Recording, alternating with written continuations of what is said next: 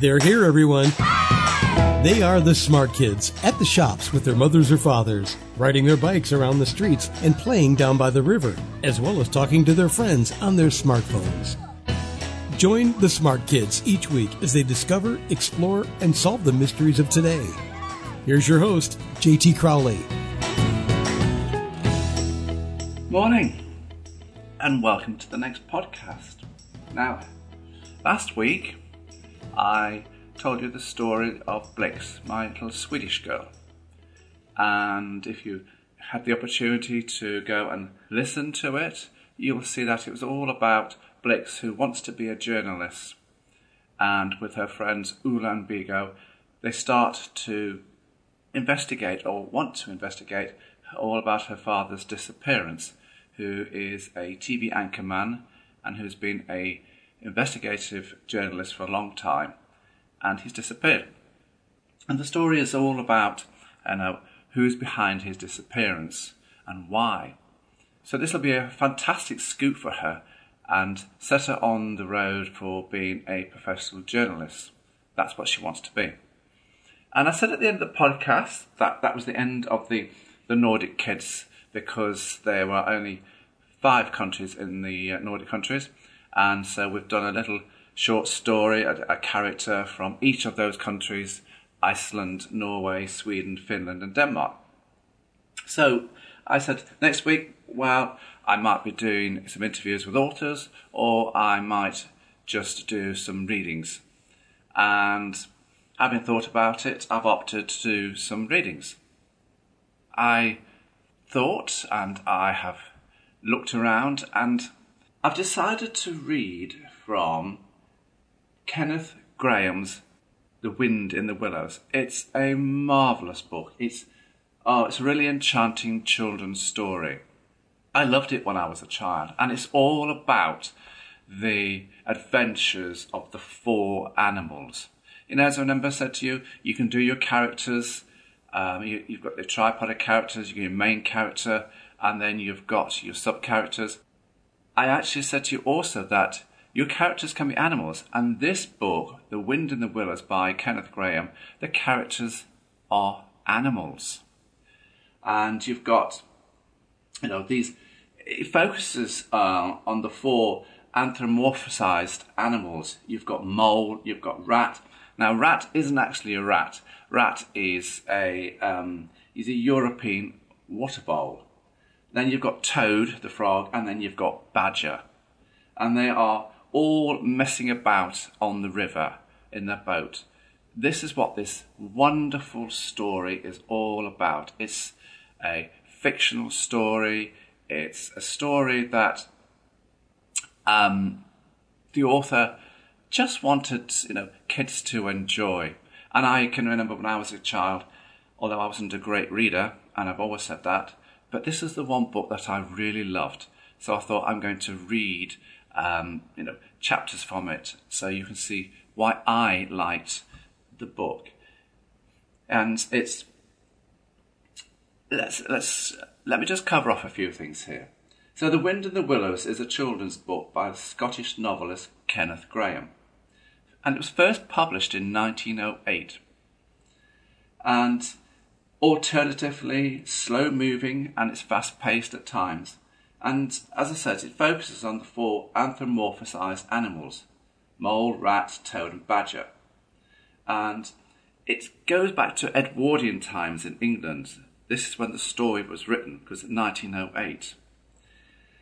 And just to give you a bit of insight into the author himself, in 1908, Grahame retired from his position as Secretary of the Bank of England, and he moved back to Berkshire, where he had lived as a child. And he spent his time by the River Thames, doing much as the animal characters in his book do, to quote, simply messing about in boats. And the stories came about because these were bedtime stories that he told his son Alistair. And he thought, why don't I write a book and let other children have the benefit of the stories that I told my son, all about the little animals messing about on the water's edge, down by the water. That's what it was all about. So let's just go through, let's have a look at Mole. So Mole meets Rat. With the arrival of spring or fine weather outside, the good-natured Mole loses patience with spring cleaning. He has fled his underground home, emerging to take in the air, and ends up at the river, which he has never seen before. Here he meets Rat, a water vole, who at the time of the year spends all his days on and close by the river. Rat takes Mole for a ride in his rowing boat. They get along well and spend more days boating, with Ratty teaching Mole the ways of the river, with the two friends living together in Ratty's riverside home. Then you've got Toad. One summer's day, Rat and Mole disembark even, near the Grand Toad Hall, and pay a visit to Toad. Toad is rich, jovial, friendly and kind-hearted, but aimless and conceited. He regularly becomes obsessed with current fads, only to abandon them abruptly. Having recently given up boating, Toad's current craze is his horse-drawn caravan. He persuades the reluctant Rat and willing Mole to join him on a trip. Toad soon tires of the realities of camp life and sleeps in the following day to avoid chores. Later that day, a passing motor car scares the horse, causing the caravan to overturn into a ditch. Rat threatens to have the law on the car driver, while Mole calms the horse, but Toad's craze for caravan travel is immediately replaced by an obsession with motor cars. And then the story goes on, it goes on to the wild woods, and we start to meet Badger. And Badger is the grumpy badger. And he lives deep in the woods, and he doesn't like visitors, doesn't like to be disturbed. He says he's the big, old, gruff badger. And I loved this story, so I'm actually going to read the best part of the first chapter, and that's the chapter is called The Riverbank. So if you ever get the opportunity to go and have a look at this book, please do. It's wonderful. Kids, it's absolutely amazing. I know it's not stories from today. They are stories of the past, but they are wonderfully written, beautifully told, and they're just fictional fantasy and just takes you out of this world into your own little dream boats. That's what I loved about this story. The Wind in the Willows by Kenneth Grahame. So let's have a listen to the first chapter. See what you think. And I might, read other chapters as we go through other podcasts.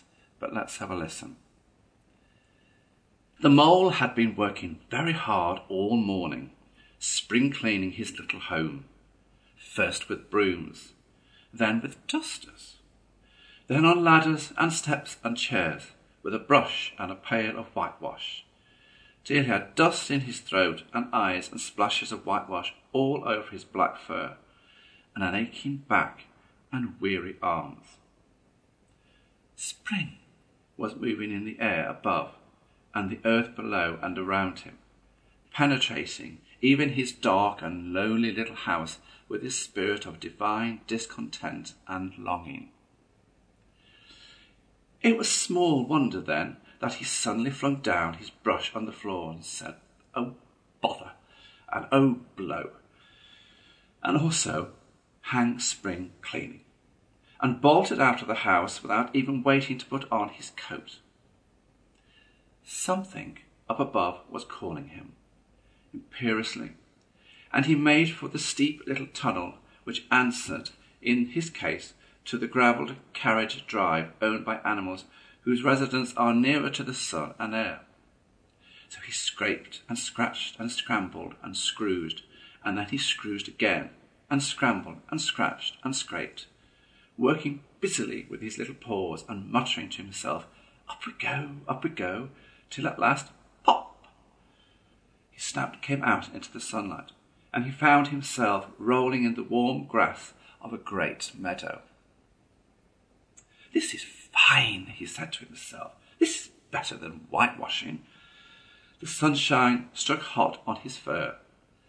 Soft breezes caressed his heated brow, and after the seclusion of the cellarage he had lived in so long, the carol of happy birds fell on his dulled hearing almost like a shout. Jumping off all his four legs at once, in the joy of living and the delight of spring without its cleaning, he pursued his way across the meadow till he reached the edge on the further side. "Hold up," said an elderly rabbit at the gap. "Sixpence for the privilege of passing by the private road." He was bowled over in an instant by the impatient and contemptuous mole, who trotted alongside the hedge, chaffing other rabbits as they peeped hurriedly from their holes to see what the row was about. Onion sauce," he remarked jeeringly, and was gone before they could think of a thoroughly satisfactory reply. Then they all started grumbling at each other. "How stupid you are! Why didn't you tell him? Well, why didn't you say? You might have reminded him," and so on, in the usual way. But of course, it was then much too late, as is always the case. It all seemed too good to be true. Hither and thither through the meadows he rambled, busily along the hedgerows, across the copses, finding everywhere birds building, flowers budding, leaves thrusting, and everything happy and progressive and occupied. And instead of having an uneasy conscience pricking him and whispering, "Whitewash," he somehow could only feel how jolly it was to be the only idle dog among all these busy citizens. After all, the best part of a holiday is perhaps not so much to be resting yourself as to be all the other fellows busy working. He thought his happiness was complete then, and as he meandered aimlessly along, suddenly he stood by the edge of a full-fed river. Never in his life had he seen a river before. This sleek, sinuous, full-bodied animal, chasing and chuckling, gripping things with a gurgle and leaving them with a laugh, to fling itself on fresh playmates that shook themselves free and were caught and held again. All was a shake and a shiver, glints and gleams and sparkles, rustle and swirl, chatter and bubble. The mole was bewitched, entranced, fascinated. By the side of the river he trotted as one trots, when very small, by the side of a man who holds one spellbound by exciting stories. And when tired at last, he sat on the bank, while the river still chattered on to him, a babbling procession of the best stories in the world, sent from the heart of the earth to be told at last to the insatiable sea. As he sat on the grass and he looked across the river, a dark hole in the bank opposite, just above the water's edge, caught his eye, and dreamily he fell to considering what a nice, snug dwelling place it would make for an animal with few wants and fond of a bijou riverside residence, above flood level and remote from noise and dust.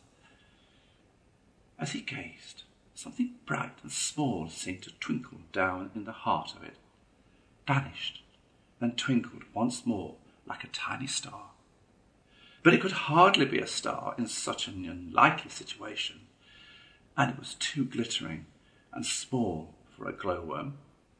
Then, as he looked, he winked at him, and so declared itself to be an eye, and a small face began gradually to grow up round it, like a frame round a picture. A brown little face with whiskers, a grave round face, with the same twinkle in its eye that had first attracted his notice, small neat ears and thick silky hair. It was the water rat. Then the two animals stood and regarded each other cautiously. "Hello, Mole," said the water rat. "Hello, Rat," said the Mole. "Would you like to come over?" inquired the rat presently. "Oh, it's all very well to talk," said the Mole, rather pettishly. He believed new to river and riverside life and its ways. The rat said nothing, but stooped and unfastened a rope and hauled on it. then lightly stepped into a little boat which the mole had not observed. It was painted blue outside and white within, and was just the size for two animals, and the mole's whole heart went out to it at once, even though he did not yet fully understand its uses. The rat scullied smartly across and made fast. Then he held up his forepaw as the mole stepped gingerly down. "Lean on that," he said. "Now then, step lively." And the mole, to his surprise and rapture, found himself actually seated in the stern of a real boat. "This has been a wonderful day," said he, as the rat shoved off and took to the sculls again. "Do you know, I've never been in a boat before in all my life." "What?" cried the rat, open-mouthed. "Never been in a... What have you been doing then?" "It's so nice as all that," asked the mole shyly, though he was quite prepared to believe it as he leant back in his seat and surveyed the cushions, the oars, the rowlocks, and all the fascinating fittings, and felt the boat sway slightly under him. "Nice? It's the only thing," said the water rat, solemnly as he leant forward for his stroke. "Believe me, my young friend, there is nothing, absolute nothing, half so much worth doing as simply messing about in boats.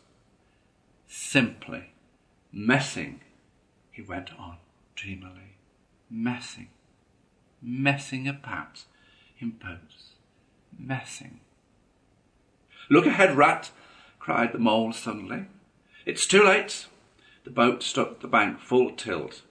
The dreamer, the joyous oarsman, lay on his back at the bottom of the boat, his heels in the air. "About in boats, or with boats," the rat went on composedly, picking himself up with a pleasant laugh. "In or out of them, it doesn't matter. Nothing seems really to matter. That's the charm of it. Whether you get away or whether you don't, whether you arrive at your destination or whether you reach somewhere else, or whether you never get anywhere at all, you're always busy and you never do anything in particular. And when you've done it, there's always something else to do, and you can do it as if you like. But you'd much better not. Look here.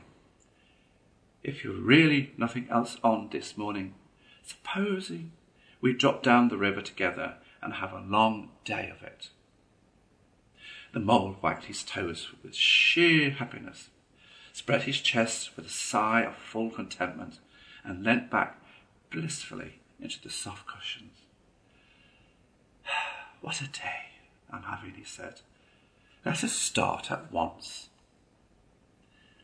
"Hold hard a minute then," said the rat. He looped the painter through a ring in his landing stage, climbed up into his hole above, and after a short interval reappeared, staggering under a fat wicker luncheon basket. "Shove that under your feet," he observed to the mole as he passed it down into the boat. Then he untied the painter and took the sculls again. "What's inside it?" asked the mole, wriggling with curiosity.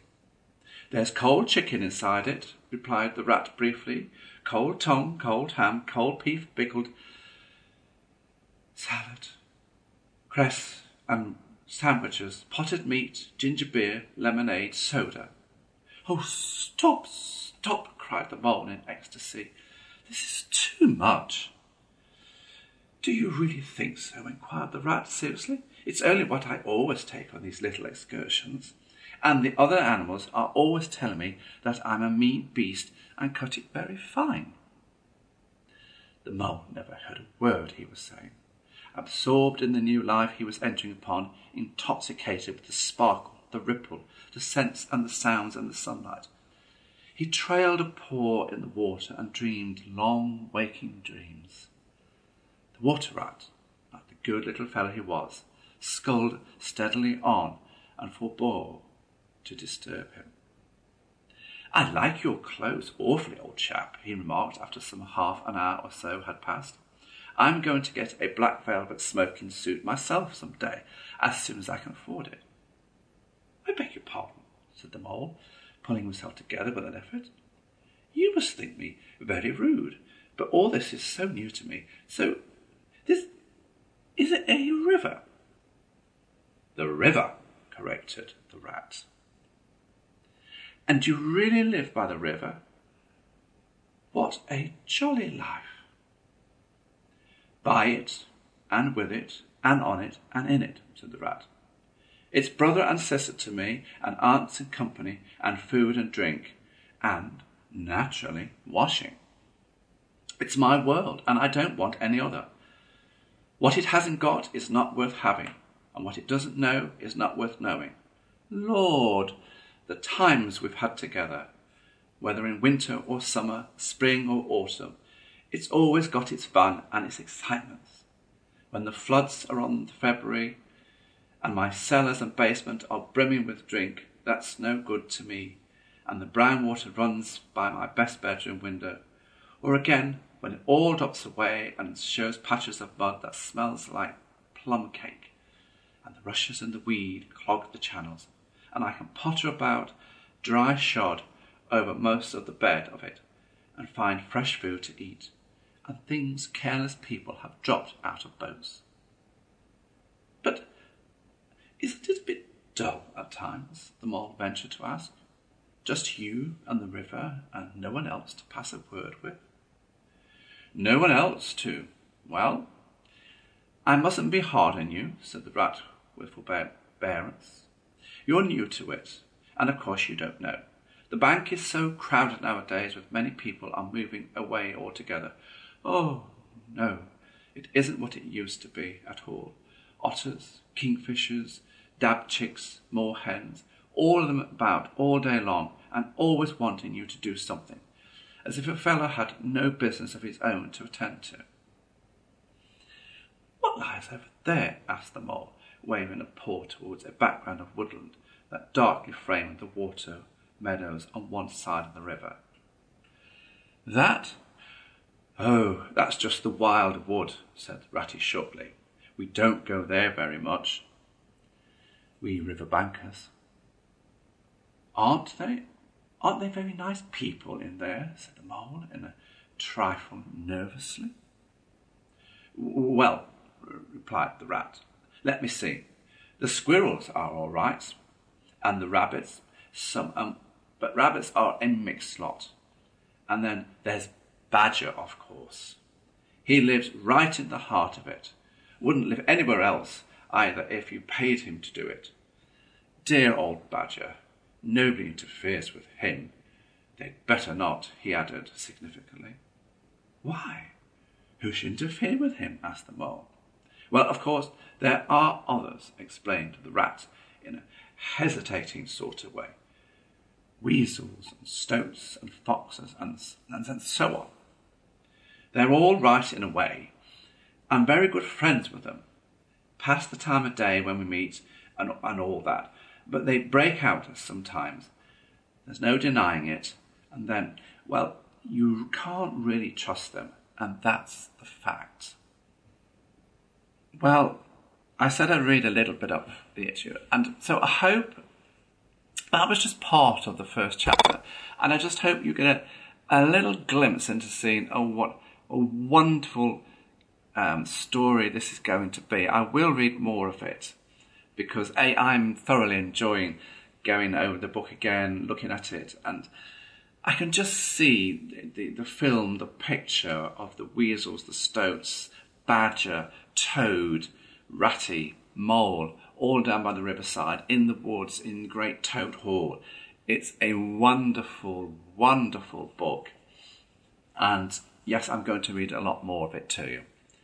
But today's podcast was just all about giving you, kids, a little insight to the book itself. It's The Wind in the Willows by Kenneth Grahame.